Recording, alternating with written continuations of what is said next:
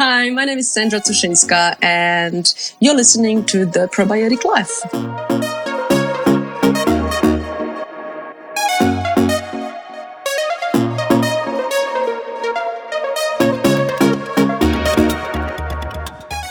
This podcast is where we explore the intricate relationships between human health, soil health, and ecological systems. Join me now for another exploratory conversation on The Probiotic Life.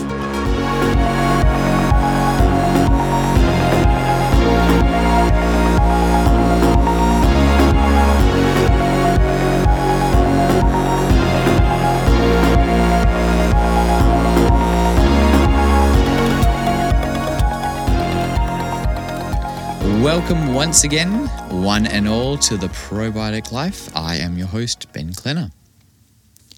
Today we have a really fun interview with Sandra Tuszynska. Yes, she definitely coached me how to say her last name there. She is a microbiologist and she did her PhD in land remediation with mushrooms. So we get into that and lots more. So we do talk about land regeneration. We talk about mycology, the study of mushrooms. And Sandra shares some of her story with us and how she's got to where she is and some of her passions. So sit back and relax and listen to this interview with Sandra Tuszynska. And once again, if you want to support the podcast, you can rate and review it on your podcasting app. You can subscribe to it and share it with some friends. Who do you know who would love to listen to something like this, who would benefit from listening to a podcast like this? And you still have 1 day left to enter to win the fermented plant juice on the giveaway on Instagram. So check that out at The Probiotic Life. So without further ado, here is the interview with Sandra.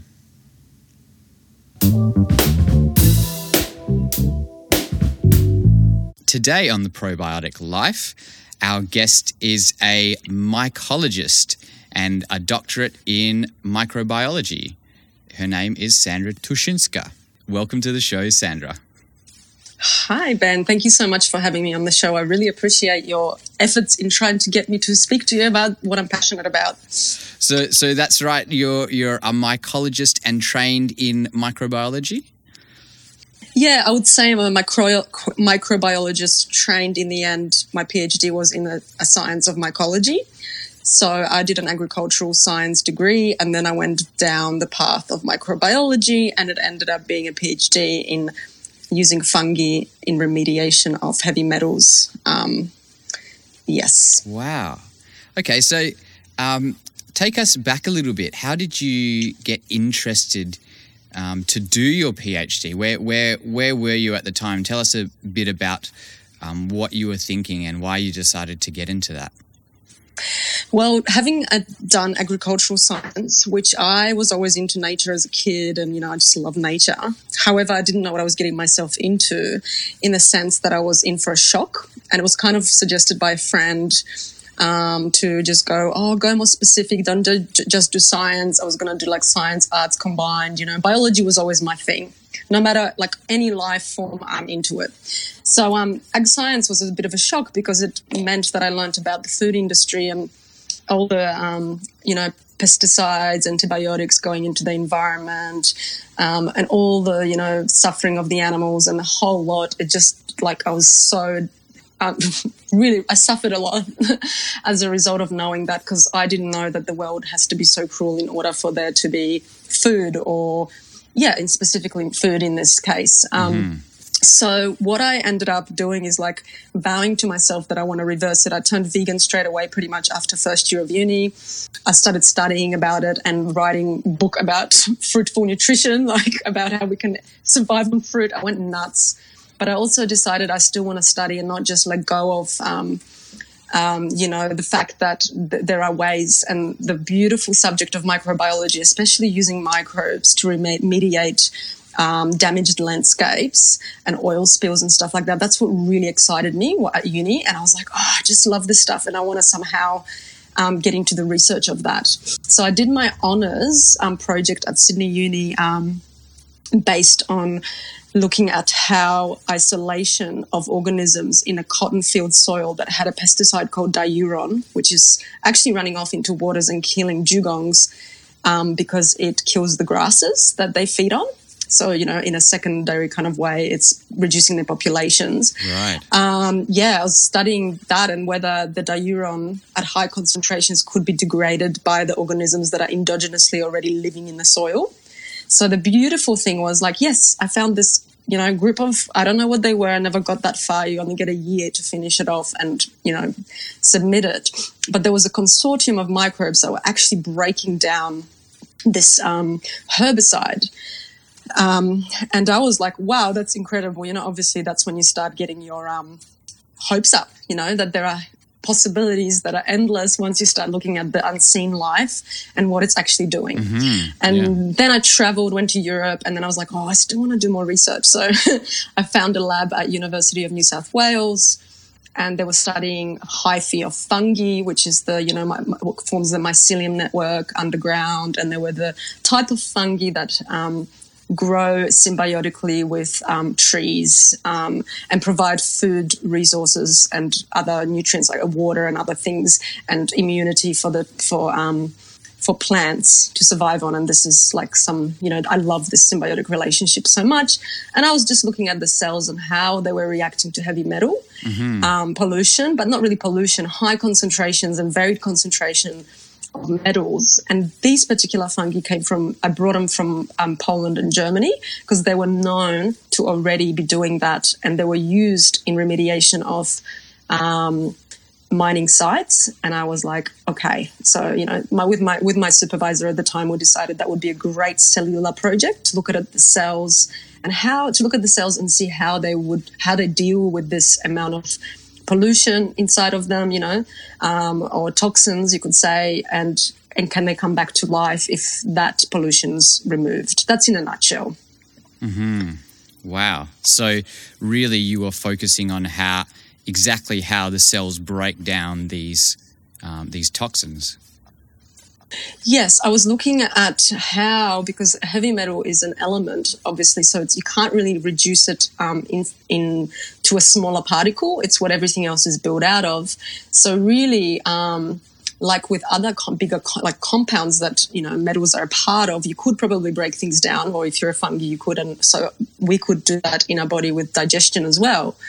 But because they were like the elemental form, it's like, well, they can't break it down to any further. And what happens at the cellular level, whether it's getting into the cell, is it getting blocked? And if so, how? And whether it's affecting, and I was particularly looking at how it affects the organelle systems. So like mitochondria, which is like, the powerhouse organ of the cell, and how the vacuoles inside, which are also like, organs that help, water retention in the cell and all those kind of things, how the organs were reacting. So it was very specific, and you kind of go, when you're doing a PhD, you're like, how is this contributing to the end product of my desire to clean up the environment, So it was very much like, you're always kind of going like, okay, I'm doing this and I'm so engrossed and I'm going like into the deep cellular kind of structure. I'm looking at it and sitting in a dark room for 4 years every single day, hours on end, looking down a microscope. But, at the end I was like, well, this is my jigsaw puzzle that I'm adding to this research. It's not like I'm going to save the world in this, and people are actually using these organisms already. But I'm just doing a jigsaw puzzle. I'm just adding. So I had to be kind of always aware that what I'm doing is just showing one tiny little bit, of something that has much larger impact when all the other information comes together. So understanding how a cell works, rather than actually going out there and, growing the fungi on plants and seeing, it in action. So my whole idea of it was like, wow, I can't believe these fungi can do this. And it excited me a lot. So, yeah.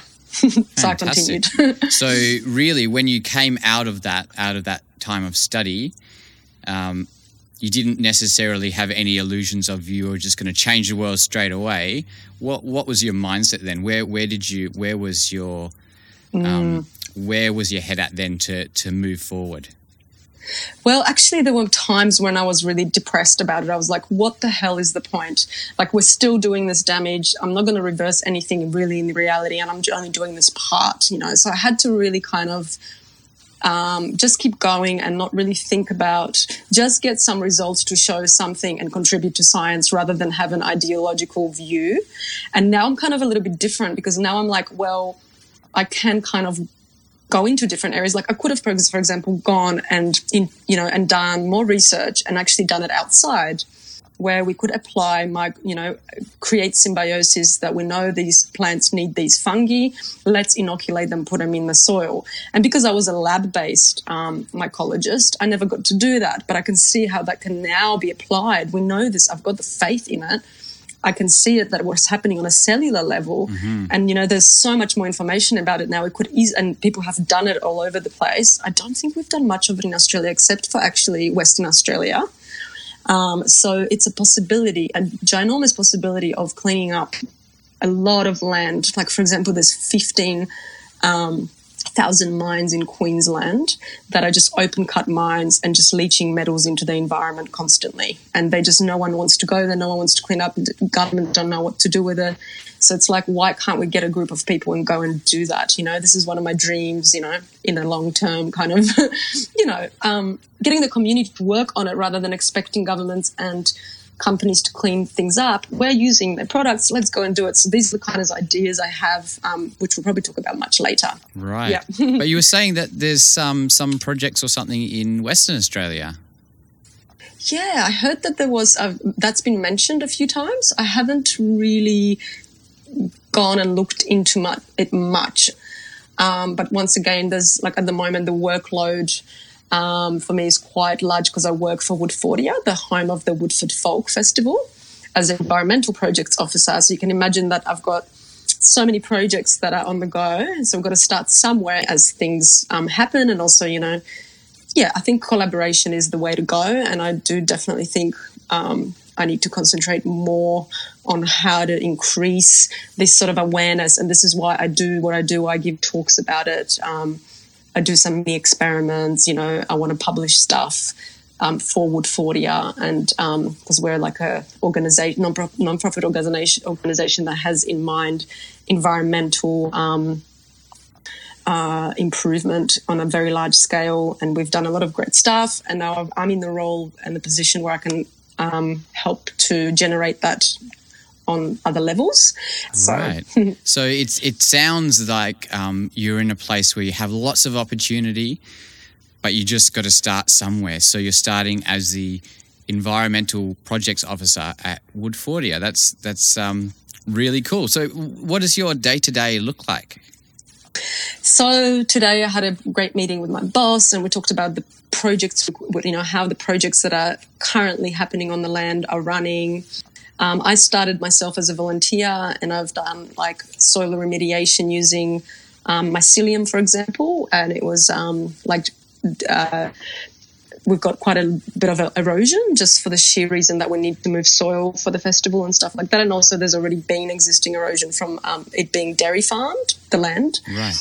So we're constantly, people have volunteered over time to produce this amazing result of planting over 100,000 trees on the land over time, over the 20-year period or so, and doing all kinds of amazing volunteer-run, growing, for example, cycads and returning the nature back to what it once was. So my project in that is fungi, creating fungi gardens, working with volunteers to maybe do some proper research, and all of that is still, I'm just at the beginning of really forming that. So that kind of planning and the discussions and the research that needs to be done, that's what I kind of make my work on an everyday basis, yes. Wow, that's fascinating.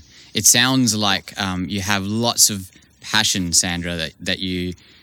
this is something that you really believe in. Can you share a little bit about where did that come from? Where did that passion come from? You said when you were growing up, you were in love with nature, or you connected with nature. Was there any defining points? Where did that passion come from? I think I was very sensitive to other life forms. I think because, to be honest with you, I think I was an only child, and I think for me, living with three adults, my grandparents and my mum, and in a quite a, in a communist times and stuff, I kind of resonated with animals and nature much more, and other kids. And I think we were so, how kids are so curious and they always like spend time looking at things and playing with things. And I just always noticed that there must be some great love that created all of those amazing things to interact with, other life forms. And I think because I felt quite challenged and lonely as a child, it's often the case, isn't it, where the kids kind of turn to animals or, and I never had pets or anything. So I was always yearning to to be in interaction. And that's what I do now. Like I collect pieces of wood and then I like see if fungi can grow out of them. I pick up, a caterpillar, like just making a cocoon, and then I'm like, I want to observe it and document it. I'm just so passionate about watching life happen. And microbial life is amazing because you don't see it with your naked eye, but you definitely see the results. And it's the fastest way to go, wow, look, that just ate all that cardboard I've given it by just giving a little bit of water, and now it's become soil, or mycelium is spreading through it. So I'm constantly taking photos. I'm like a little kid. So I've still got that inside of me, and I've always had it, and I think all children have it, but sometimes it gets kind of taken out of us over, as we become adults. And I've never lost that. And that, I think, is probably where my passion drives me, because I'm still that little kid that wants to look at a caterpillar and watch it and document it and study it and blow it up and see what's on its head and the different colors. Or with fungi the same, like people might I look at fungi and I think they're wonderful and gorgeous because the fruiting body is so perfect and just, wow, glorious and colorful. But it's the mycelium that excites me almost the most. Every time I see this white thread spreading, decomposing, it's like I kind of connect to that so much more, because I know that will also produce the mushroom or the, or the other form that fungi come in. And I just see it as for what the beauty of the mycelium. I call it the magical mycelium when I give talks. And, it's not the magic mushroom, it's the magical mycelium that produces the magic mushroom. And I just love it. Like, I just think it's so awesome that this incredible network that's got the same structure as the galaxies and our neuronal system of neurons, and the river systems and how trees grow, that fractal geometry of it and the power of what it does, that just excites the crap out of me. Yeah. And, I can relate to that excitement, because for me, it's the same with talking about compost and talking about, the microbes in the compost. It's just like, to me, it's so amazing that life comes out of death. Life comes out of this decaying matter to produce more life. It's just, I think really that can, if you let it, it'll help you to be present. It is help you to be present in the moment. Like I was talking in the last interview to Christina Campbell. She said she's a very type A personality, gets things done, but doing fermenting for her helps her to be present. It helps her to come back right into the moment. That's wonderful. And I think that's exactly what life is about, like that observation and being with whatever it is. Like I might be completely distracted, as Christina has said, in the, like, say, I'm doing 1,000 things at one time, trying to balance this and stressing out. But when I'm with that little fungi that I'm photographing or just looking at, like, the world doesn't exist. Those moments are the ones when I'm actually the most connected to myself and the most emotional about the beauty of it. So therefore I'm like being me in that moment, and I don't care what anyone else thinks, and I don't care if I have to lie down on my belly on the dirt, even though I'm wearing a pretty dress, because I want an image of that particular thing and I can only get it that way, And that's the childlike kind of presence that I think kids have, and that we can, and we should all have to actually feel what life feels like. Because if I could just then transfer that onto my relationships with human beings, like with a friend, whoever it is, I could be like completely engrossed in them. So, imagine how we can love each other in a way that, in that sort of way, like just really, really collaborate on so many things as a result. And I know I'm going off tangent, but I can see how there's a hierarchy of that needing to happen if humans are going to get along on Earth as well, having that intention and that passion for humans primarily, I think this is just it's so easy to love a microbe. You know what I mean? You kind of like, look, it's so cute, it's growing, it doesn't talk back, you know, it's it's one of those things. But can we extend that you know, that awareness, as you say, and that being right there and being ourselves with others? For sure, though, you said it, intention, and I think that's what it's all about. It's about how do we relate to the world around us, to the microbes around us, and to each other, other human beings. What is our intention towards each other? And I think it has to start with loving ourselves first. Yes, absolutely. And the fact that our bodies are like, you know, our body is one thing, as an organism, you know, like 90% of our cells are actually microbial cells in our body. That's majority of us.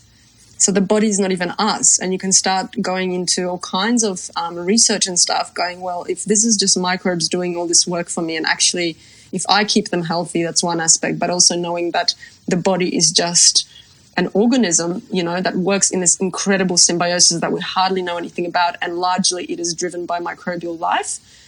That's just incredible to me, you know, that, if we had a microscope on us, I mean, we're just all constantly covered in all kinds of organisms, not just fungi and bacteria, but we're just like a, you know, like a planet of its own, with all its citizens living together, and, you know, the support that our cells get as a result as well. Like, it's incredible that it's the world, it's kind of like the world or the life in the world unseen. That's what I love about it. Mm-hmm. We might not see it, but we see it giving us life, and the beauty of the support system we have, you know. Mm-hmm. And you know, soil, because I love plants and animals, so I want to support the soil in the same way that it produces this possibility of life on Earth that once was, and you know, regenerating it that's where probably I'm like, that's where my passion lies probably the most at the moment, in trying to experiment with that. And I love what you do as well, because you've shared that you do that kind of, you know, giving that attention to seeing what the microbial life results in when you feed it, when you look after it, when you water it, etc. Yeah. Mm-hmm. And I mean, that's how I heard about you, Sandra, was or read about you on an article that I saw through someone sharing on Facebook of you talking about how mushrooms, or some mushrooms, can eat plastic. Is that right? Is that they can actually digest some sorts of plastic? Yeah, and the beauty of that, once again, it's like, I love how nature works, you know. Humans are so interesting. When our intention, as you said earlier, if it's not going in the right direction, we can mess things up pretty badly. But it feels like someone had a bigger plan than that and decided, hey, I've got everything ready. And when you guys mess up pretty bad, these things that are originally there, or, you know, or even come to being as a way of remediating that, it's like the balance is always restored. Nature is always designed to restore its balance. And so this is where fungi come in. So plastics are made of crude oil that's been extracted from the earth. And that oil, where did it come from? And it came from wood to start with.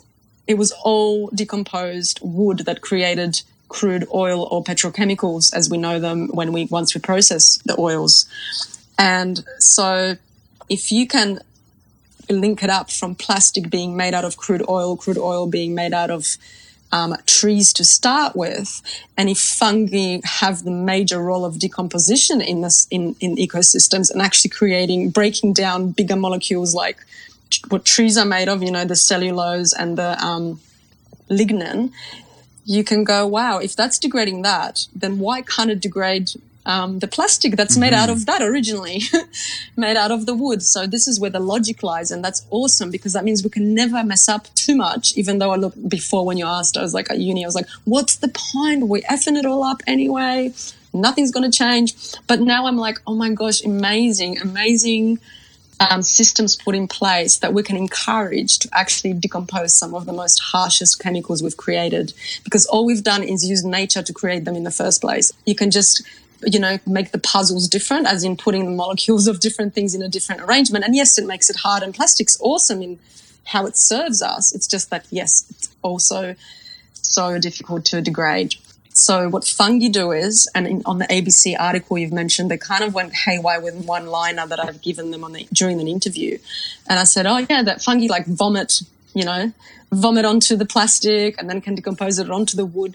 The reality is they just excreting the enzymes. So the same thing we have in our guts, in our stomach, where little molecules are created and they like kind of made out of protein. They kind of have almost a life of their own, and they like biological scissors cutting things up so that we can use the nutrients that are left over from larger things like food. So the same for fungi. That's what fungi do. They excrete. I call it vomit just because I just use that word to make it palatable to people. Not that anyone wants to eat vomit, but anyway. Well, maybe if it's fungi vomit, honey's vomit from bees, so maybe I'm not being too far off. Anyway, so the fungi basically excrete these enzymes externally out of their cells and decompose, and the acids as well, so they can decompose rock, for example. They've got strong enzymes because their primary role is to decompose really hardcore, large molecules like lignin and cellulose and chitin, which is, what insects are made out of. And then that means that something like, a plastic could be potentially decomposed by those same enzymes. It is not very easy, but I've seen it done in experiments, and I just absolutely love this one experiment done by Utrecht University and Living Studios in Holland or the Netherlands. And they've basically shown that you could get a fungi, Schizophilum commune to be precise. It's a beautiful little mushroom, and basically feed it plastic if you put it into liquid culture. And if you activate that plastic with UV rays, and this is a bag, so we're not talking about hardcore, bottle or anything like that. And it depends on the plastic, of course, on like what the plastic is made out of as well.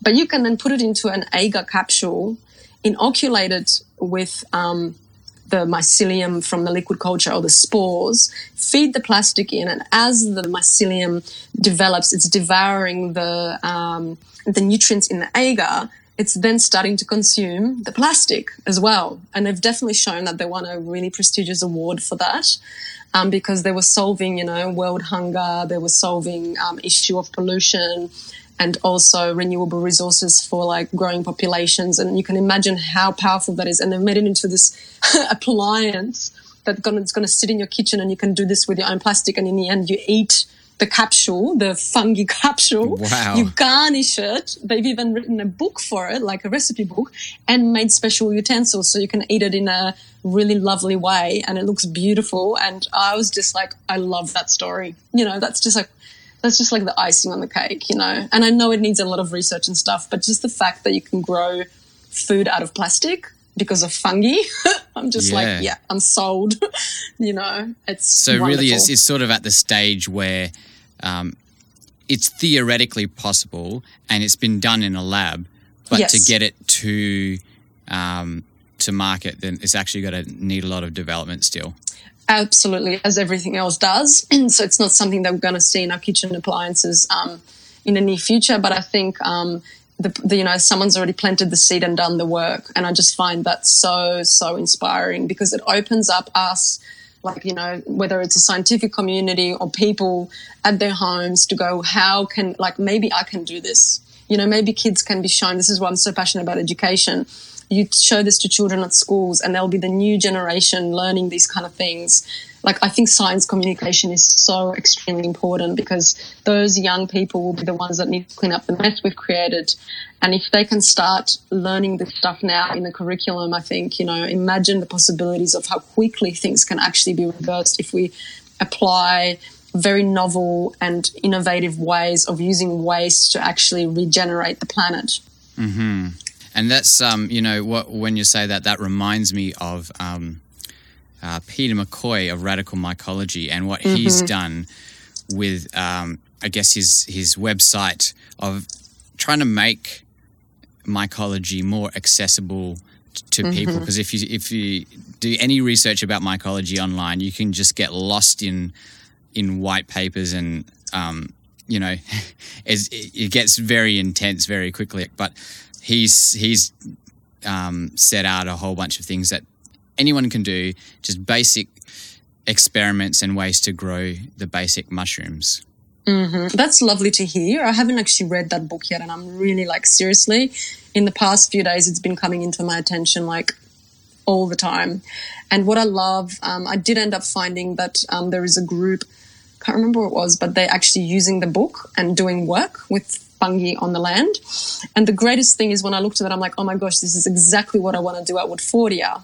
I want to create almost, my boss calls it, it's the sandpit, to play and do experiments and use this amazing land that we have, to create innovative, excellent opportunities for all kinds of things. So mycology is one of those things that I would love to lead courses, because you can't study mycology I think University of Queensland, you can do a course right now that's just like a unit in part of microbiology or ecology, but it's a new thing, whereas mycology has been taken out of university studies a long time ago in Australia, and that's why you can only study it pretty much when you do a postgraduate work.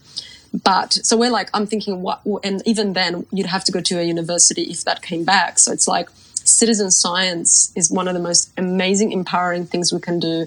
Give the people the tools and work with them, and they will change the world. Rather than in science, the way that things are done nowadays, it's kind of all in the conferences, in the papers, maybe a talk occasionally, but none of it gets into the public. And empowering people like Peter has done, I think that's the best way to do it. So it's yes, create courses, create workshops, get people to grow things out of fungi, which is another one of my passions.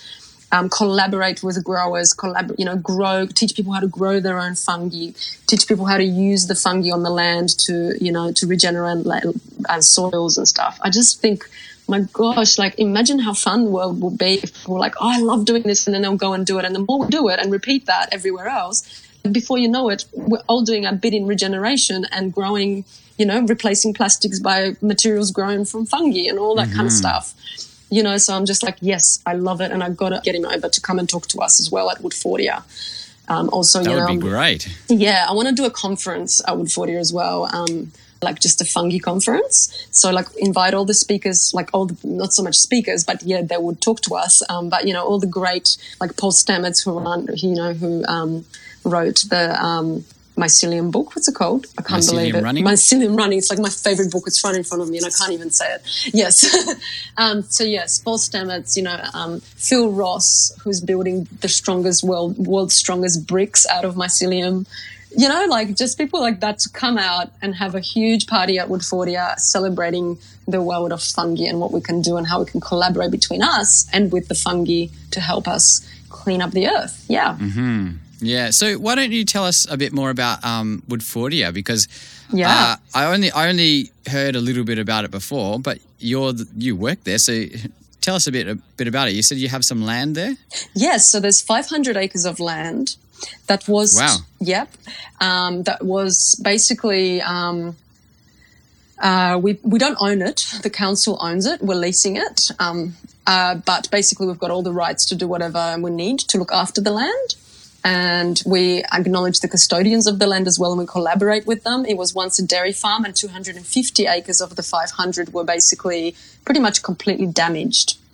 And if you were to look at the amount of work, volunteer work that's gone into supporting the environment here, you would see, I was looking at maps today on Google Earth, the amount of tree cover that's now present since 1994 being replaced. And the vegetation is mostly native and rainforest species to regenerate what we might imagine once was here. This is why using cycads, which are what dinosaurs used to eat, and they've been banned from countrysides. Basically, hardly any of them left because they were thought to be poisonous to cattle.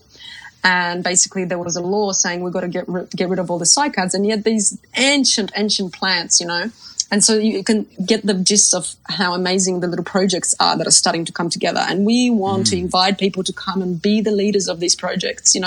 I would love that. I would love to collaborate with passionate people who are oh, let's do this and let's do that. And I'm going to be the leader of this project because I love frogs. And so it's just so exciting. And then the festival comes, which is the most, well, for me, I've always loved it. I've been coming since 2009 and I've volunteered, and I'm so passionate about it that I eventually got a job here as a biologist, which is really insane. And I just think, wow, like the amount of information that gets passed through Woodfordia on the stages with scientists coming and giving the most amazing talks in the greenhouse, which is one of those stages. And then, of course, you've got folk music and food, and it's a food festival. It's like everything you can possibly think of is there. And for 6 days, you're just like overwhelmed with the amazing stuff that people provide during this festival. We're constantly striving to make the world a better place and be a platform of education and example of how it can be done.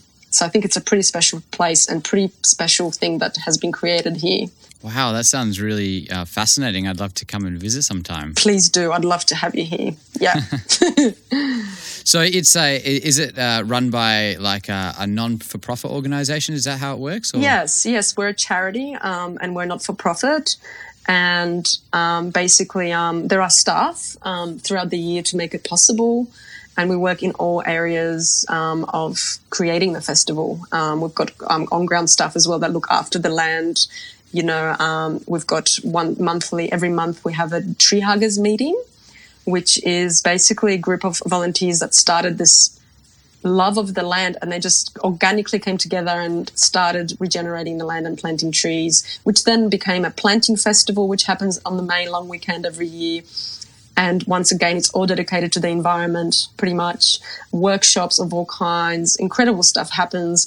So there's so much. And like these beautiful volunteers that are now my friends, and I started as a tree hugger as well, came together and, basically just started growing plants, started maintaining the plants that were planted, and the people planted over the years together in collaboration with the yearly tree planting festival of over 100,000 trees, 120,000 I think now. Obviously there's lots to learn, but now, as I said, on Google Maps you can see a humongous difference between what was once here post-dairy production to now a rainforest, full, like pretty mature rainforest growing, in those 20 years. For me, it is mature because I'm like, wow, that's amazing what you can accomplish. Obviously they've got so much more potential to grow over hundreds of years. So that's why I love the festival, and that's why I love the idea and Woodfordia itself as a non-for-profit organisation. Yeah. So they're sort of like caretakers of the land. Yes. Fantastic. And I would even say caregivers, True, caregivers, yeah. Yeah. So, and I think, we're all learning. We're still learning. There's a lot to be said as to a lot of the things. But, for example, we compost every single bit of material that's organic from the entire festival. So, like tons and tons and tons of material gets composted, and we have soil at the end of it.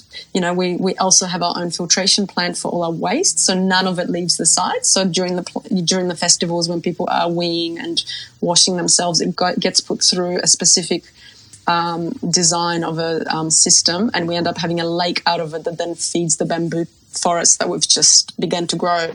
So it's very much closing the loops, generating regenerating the land, but at the same time creating innovative practices that will serve in the world as an example and also as an educational facility.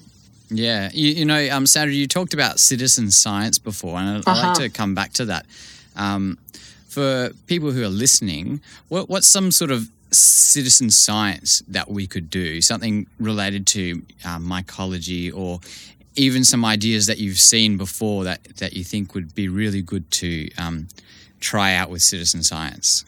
So what I would love is, for example, let's start with soil regeneration, because that's my hot topic at the moment.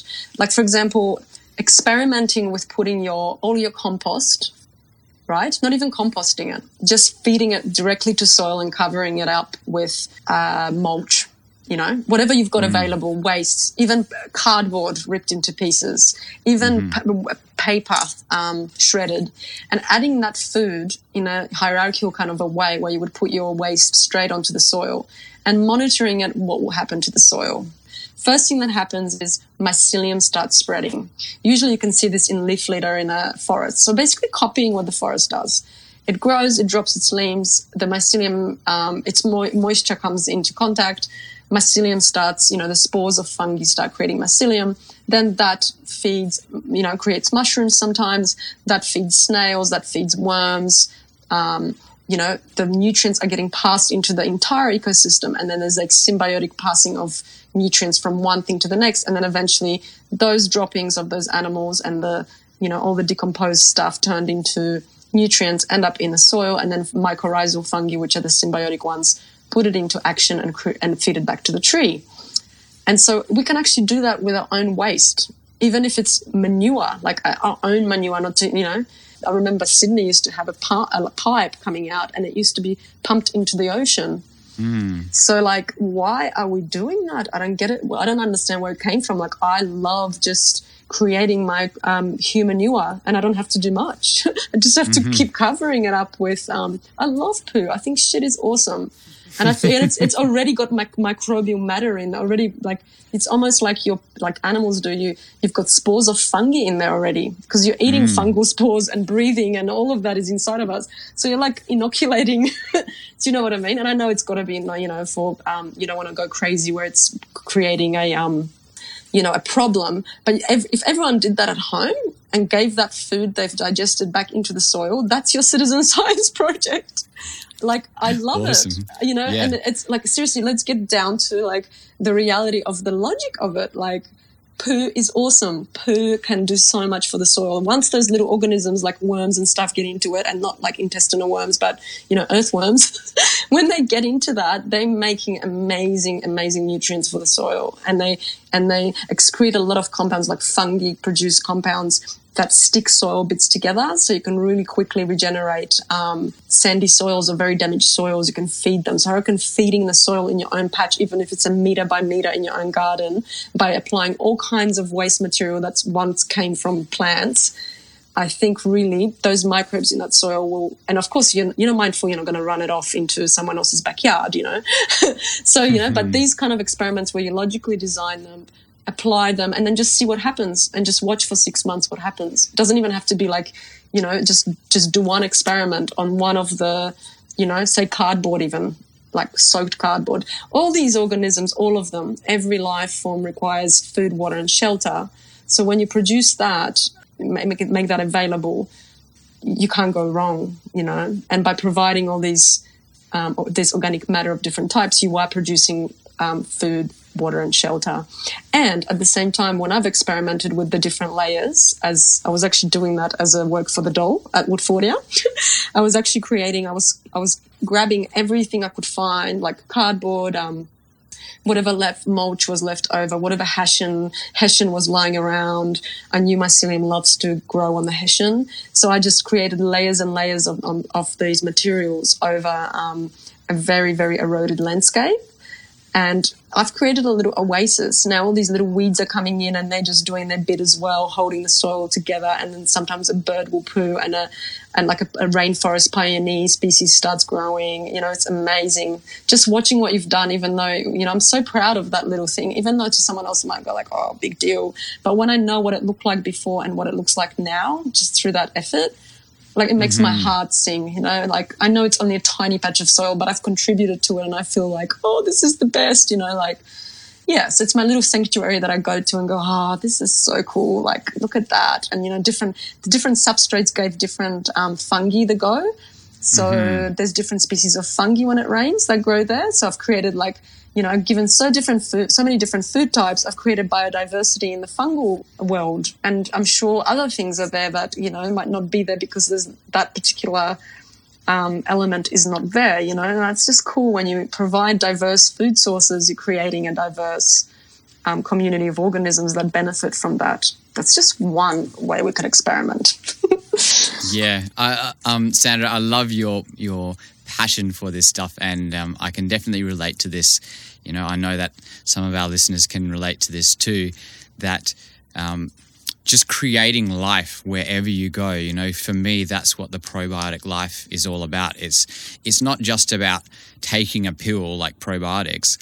It's about creating life, in the kitchen, creating life, doing ferments, in your garden, creating life, creating compost, in our bodies, creating life in our health, and in our communities, creating life by making connections with each other.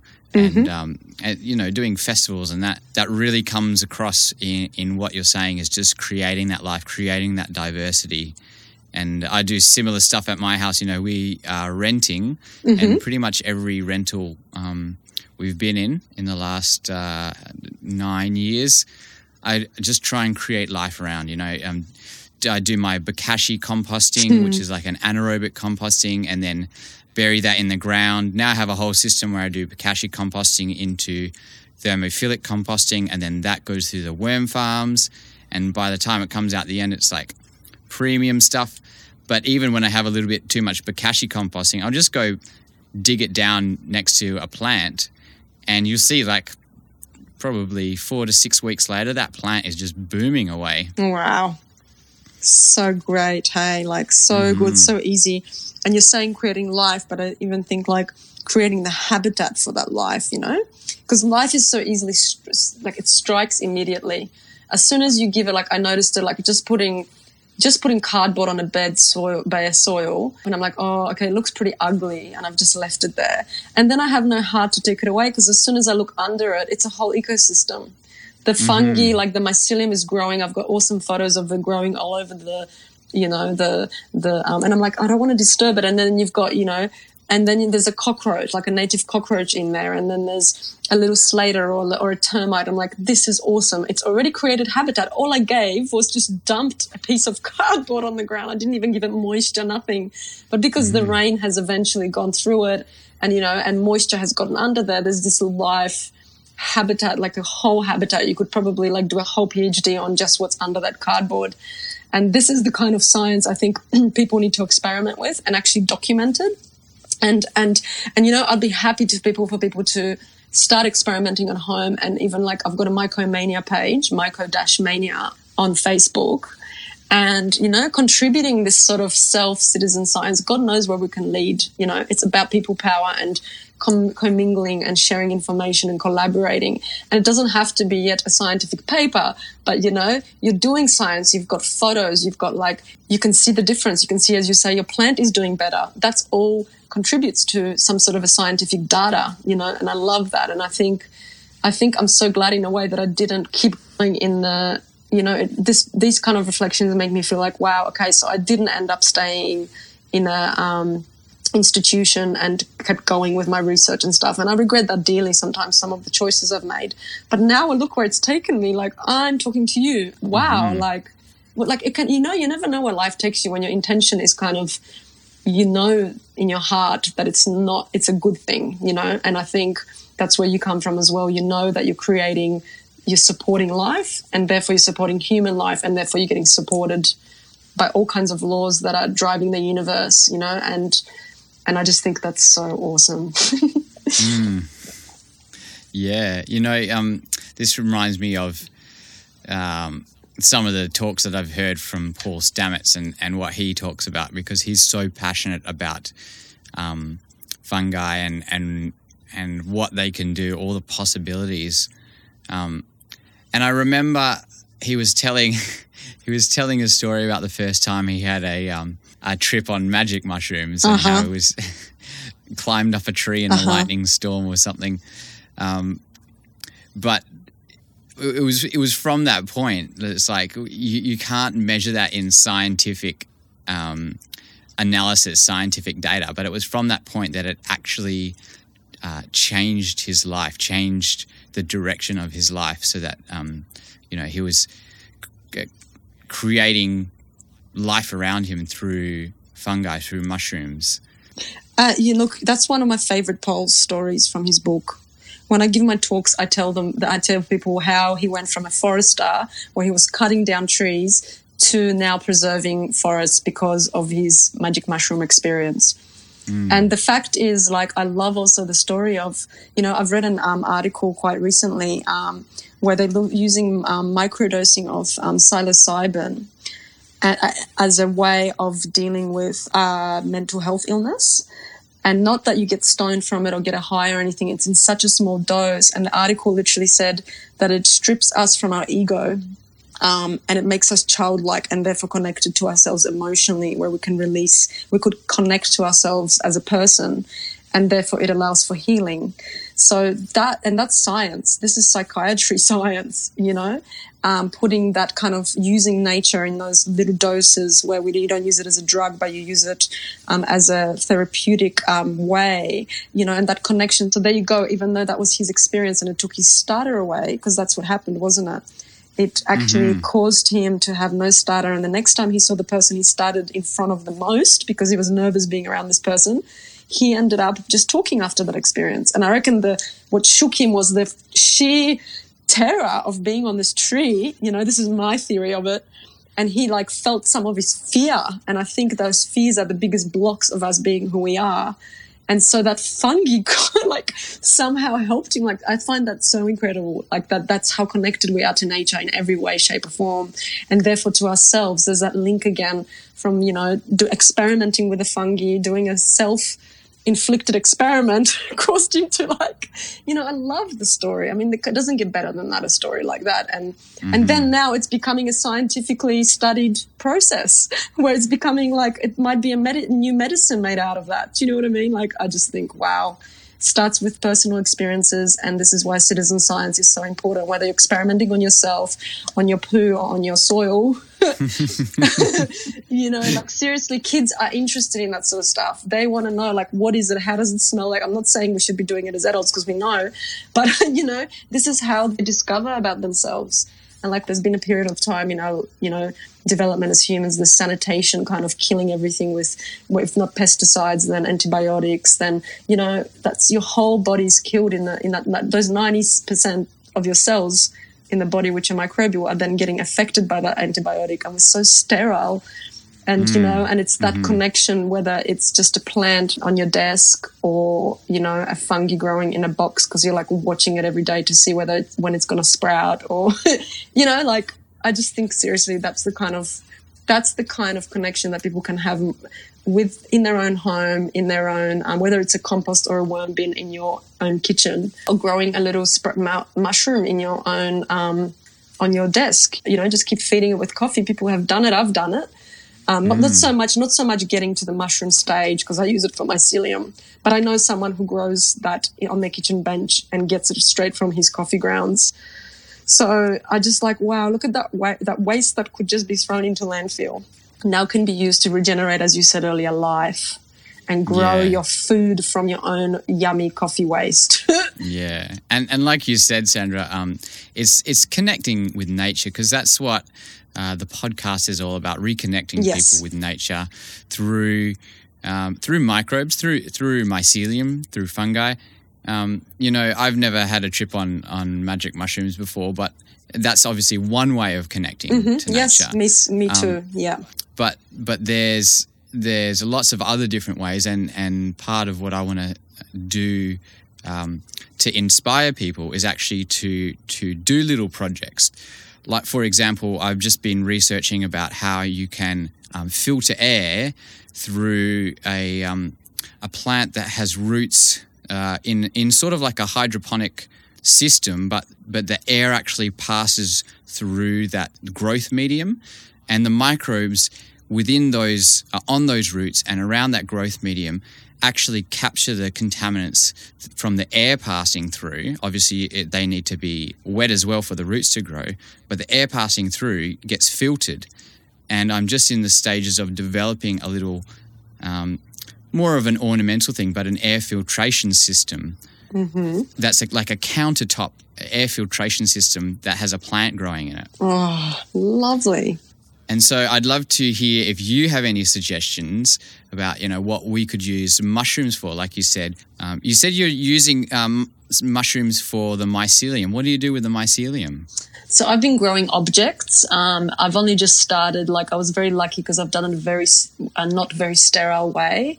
But I've grown a bowl from and cups from oyster mushroom mycelium, and feeding pieces of wood chip is one material I've used. That was the beginning, and also sugarcane mulch. And then I got to coffee.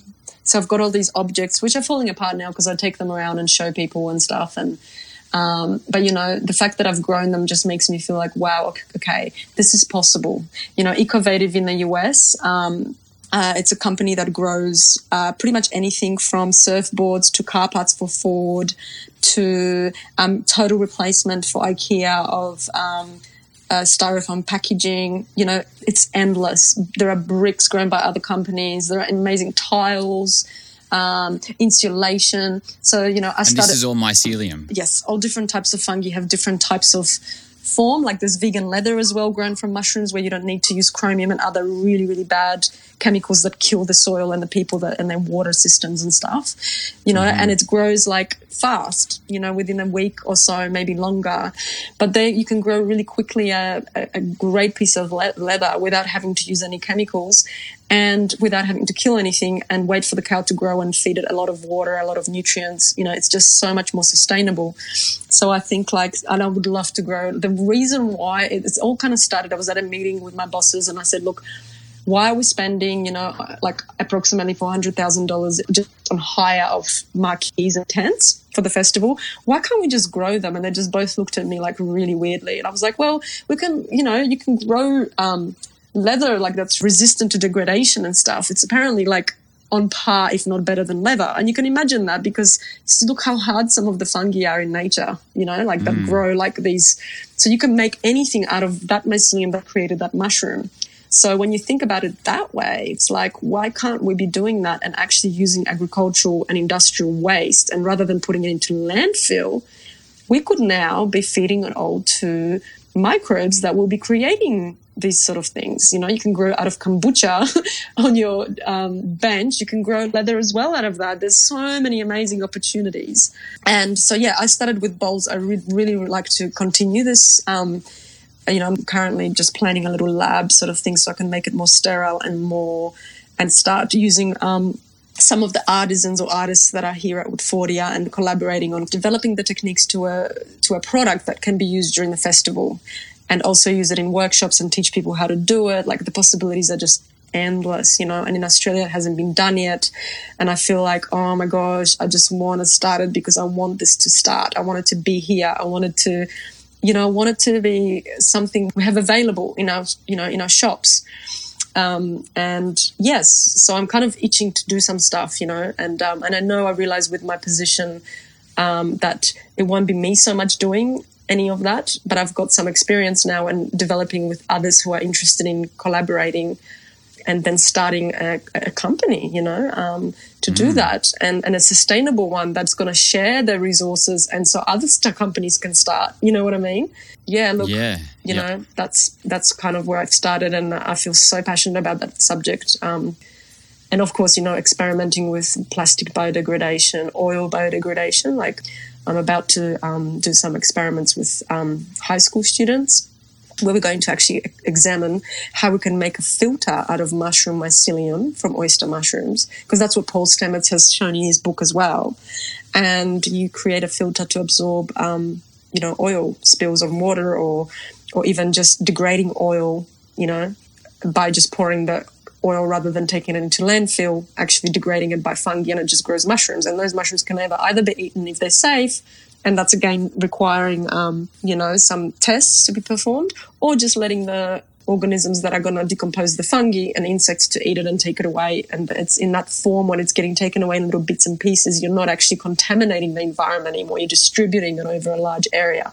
According to Paul, actually, what I've read, there might not be any remnants of any toxins, any harmful toxins left in that oil or crude or diesel or whatever it is that we use for those experiments. So I just think like, wow. And same with pesticides. I would like no fungi love is eating pesticides. One of my pet kind of desires as well is to go out into where Agent Orange in Vietnam is still affecting millions of children basically that have deformities as a result of the poisoning that's still on their landscape, and getting a team of people interested in going out there and creating filters of mushrooms, growing mushrooms to regenerate the land there so that the next generation doesn't have to be born with these diseases. That's, you know, makes them immobile. And imagine like some kids are like born with no eyes, and it's a horrible, horrible poisoning with dioxin, the harshest of poisons we've created.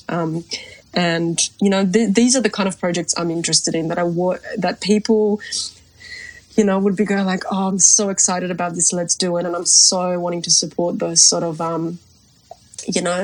citizen science projects. I do believe that it's going to happen through citizens engaging in these projects and not just waiting for companies and governments to do it, because we are responsible for a lot of the damage we create, right? So by not waiting and actually acting, and it could just be done with a group of people and they're just like, I want to do this, I want to contribute to it. It doesn't have to be where we have to wait. We can experiment now, as you say, like in your own backyard, in your own kitchen.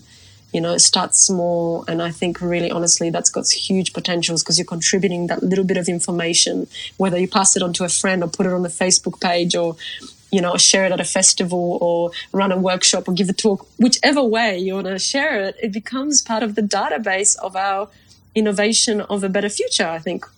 Yeah. Mm-hmm. It just seems like there's so many ways that we can use mushrooms, use mycelium. There's so many different benefits and yeah, it's just almost overwhelming. Where do you start? We've talked about bioremediation. I know there's certain kinds of mushrooms that you eat with, I don't really know, but all sorts of good things in there. Do you know a little bit about the edible mushrooms? Yeah, I'm not, I'm not an expert on those kind of what's in them, but I've definitely heard stories and read articles about the just incredible nutritional and medicinal properties of these guys. Yeah. Mm-hmm. This has been a very fascinating conversation, Sandra. We're about to finish up now, and the probiotic life, as we've talked about, to me is about creating life around us. Is there any sort of words of wisdom that you would want to end with to share with our listeners? Go and experiment for yourself, I think, just be open to possibilities, be open to the fact that these possibilities also can be tested scientifically and need to be for the world to change, but also have that approach to life where you're willing to really it's so much when we're little and stuff, we get, oh no, that's impossible. Kids have such an open heart where they're able to see things we don't see. I remember being that child, and I sometimes still have that inside of me, and I can find it. And if we all found that child within and we lived in our passions, our life would be much better, and we'll be happier, and we'll be more likely to collaborate with others as a result.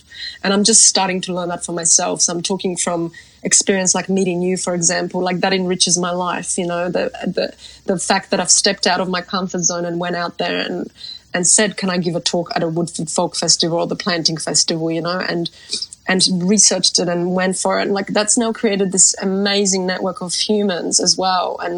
And I think if everyone lives in their passion and really follows their heart no matter what, I think that's in itself is going to change the world, regardless of whether you're into fungi, bacteria, anything. It doesn't have to be any life form. It's just you being that life, that having that life propagated inside of you because you're living in your passion. I think that's my final say on this, yeah. Wow, cool. Well, Sandra, thank you so much for your time, and thank you for being on The Probiotic Life. Oh, I just can't thank you enough for doing this and having me on the show. And I really hope your listeners will have learned a lot from what we had to say. And I'm really grateful for your time. Thank you. So, what did you learn? I'd love to hear your thoughts on this or any other episode. So check us out on Facebook and connect with us. And go to the Probiotic Life website for the show notes for this and all of our podcasts. There'll be a link to Sandra's Mycomania page on Facebook. And if you have some ideas for citizen science research, let us know. So thank you for listening and being a part of this journey. And until next time, cheers.